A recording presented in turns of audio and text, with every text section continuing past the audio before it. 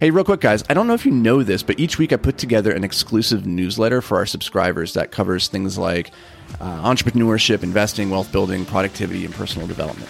Also, you get some pretty cool behind-the-scenes content that the rest of the world just will never get to see. So if you're interested in joining us, get over to beyondtheapex.com/newsletter to join the tens of thousands of other subscribers getting their weekly 5 to Thrive.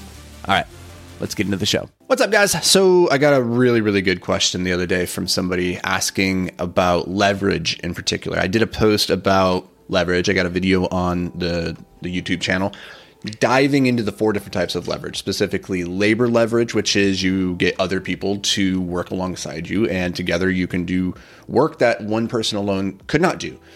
The other form of leverage, number 2, is capital leverage. So you use money. This is what we typically refer to as investing. You use your money to go out there and it makes more money for you. And then the third type is technology leverage. This is code. This is the ability to sit down, write a piece of code, write a software, create an app that is then replicated millions and millions and millions of times, or create a social media platform that billions of people use, is one of the most powerful forms of leverage. And then the fourth type is media leverage, which is exactly what we're doing right now. Like, this podcast is a form of media leverage where I can communicate to you. I can communicate to the tens of thousands of other people that are listening to this at any given moment. I can take this content, I can repurpose it onto Twitter, onto LinkedIn. That's media leverage. Okay, so those are the 4. They got labor, capital, technology, and media.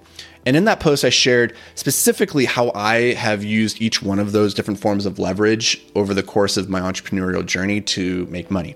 And the question that this person had was, if you had to go back and do it all again, would you acquire the mastery of these different forms of leverage in the order in which you did? Or would you do this differently? For context, I started with labor leverage. I had a window washing company, hired people to work alongside me. Then I started with capital leverage by investing into real estate. And then I eventually moved into technology and media leverage much, much, much later in the equation. So I started media a couple of years ago. By comparison, I started learning labor leverage back in 2012. It was only as of like 2019, 2020 that I really started diving into media leverage. And it was only as of like 2022 when I launched my first, I would say, digital product using technology and code. And so that was kind of the order in which I learned and mastered this, was labor, capital, media, then technology. And so the question is, going back, would you do this all differently? And I had a couple thoughts on this. One is that for me, it's all about understanding the context of you and like what you're uniquely skilled at. For me, technology was never going to be the thing that I was extraordinarily good at. If I was looking back on it now, I would actually say the thing that I am best suited for is media leverage, not labor. I'm a terrible manager. I hate leading people. I can't do technology. But media and capital, those are the 2 that do suit my personal context of skills or suite of skills. But that might not be the same for you. You might be a great leader, a great manager of people, a great organizer of teams. So labor leverage might be a great avenue for you to go down. Then again, you might be very detail oriented. You might speak the language of machines, and coding could be the better path for you. And so first is just understand that there's these forms of leverage are dependent more on you than on anything else. But a couple initial thoughts. Here is as I think through these different forms of leverage, ways to think about how to tackle them. So labor leverage is typically the fastest way to start making money, but also the most operationally complex. And what I mean by this is, like, you can go to Craigslist and hire somebody in the next hour to come work for you. And then you can go and start making money with them washing windows like later today. You could start generating profit immediately, right? It's not going to be a lot of profit, but you could do it. But it's operationally complex in that as you're doing this, you're going to have to manage another person. And as you hire more and more people, the complexity of communication gets more and more chaotic. And so it's the quickest way to make money. It's not necessarily capped in its earning potential, because there are companies out there with, big workforces, but the only, like, it's a very operationally complex machine that you're going to be building that way. For me, that's how I got started, because I needed that cash initially. So labor leverage was what I went with, but it might not be the right choice for you. The second form, capital leverage, it's the most passive.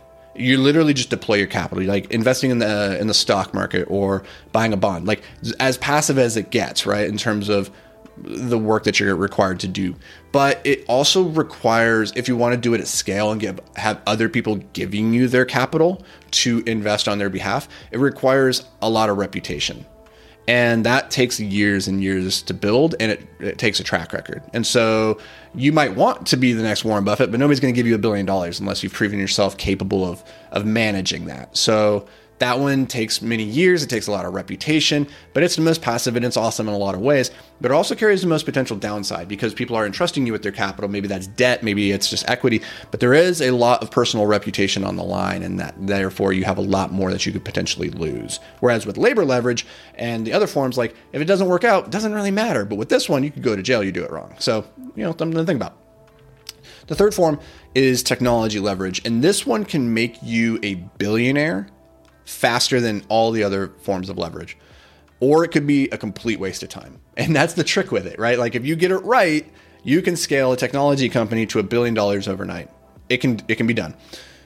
The downside is that you could also spend all that time and energy doing this thing and have the right idea, have the skills to execute it, but for whatever reason, you were the MySpace and Facebook won the whole kit and caboodle. It could happen. You could just go to zero.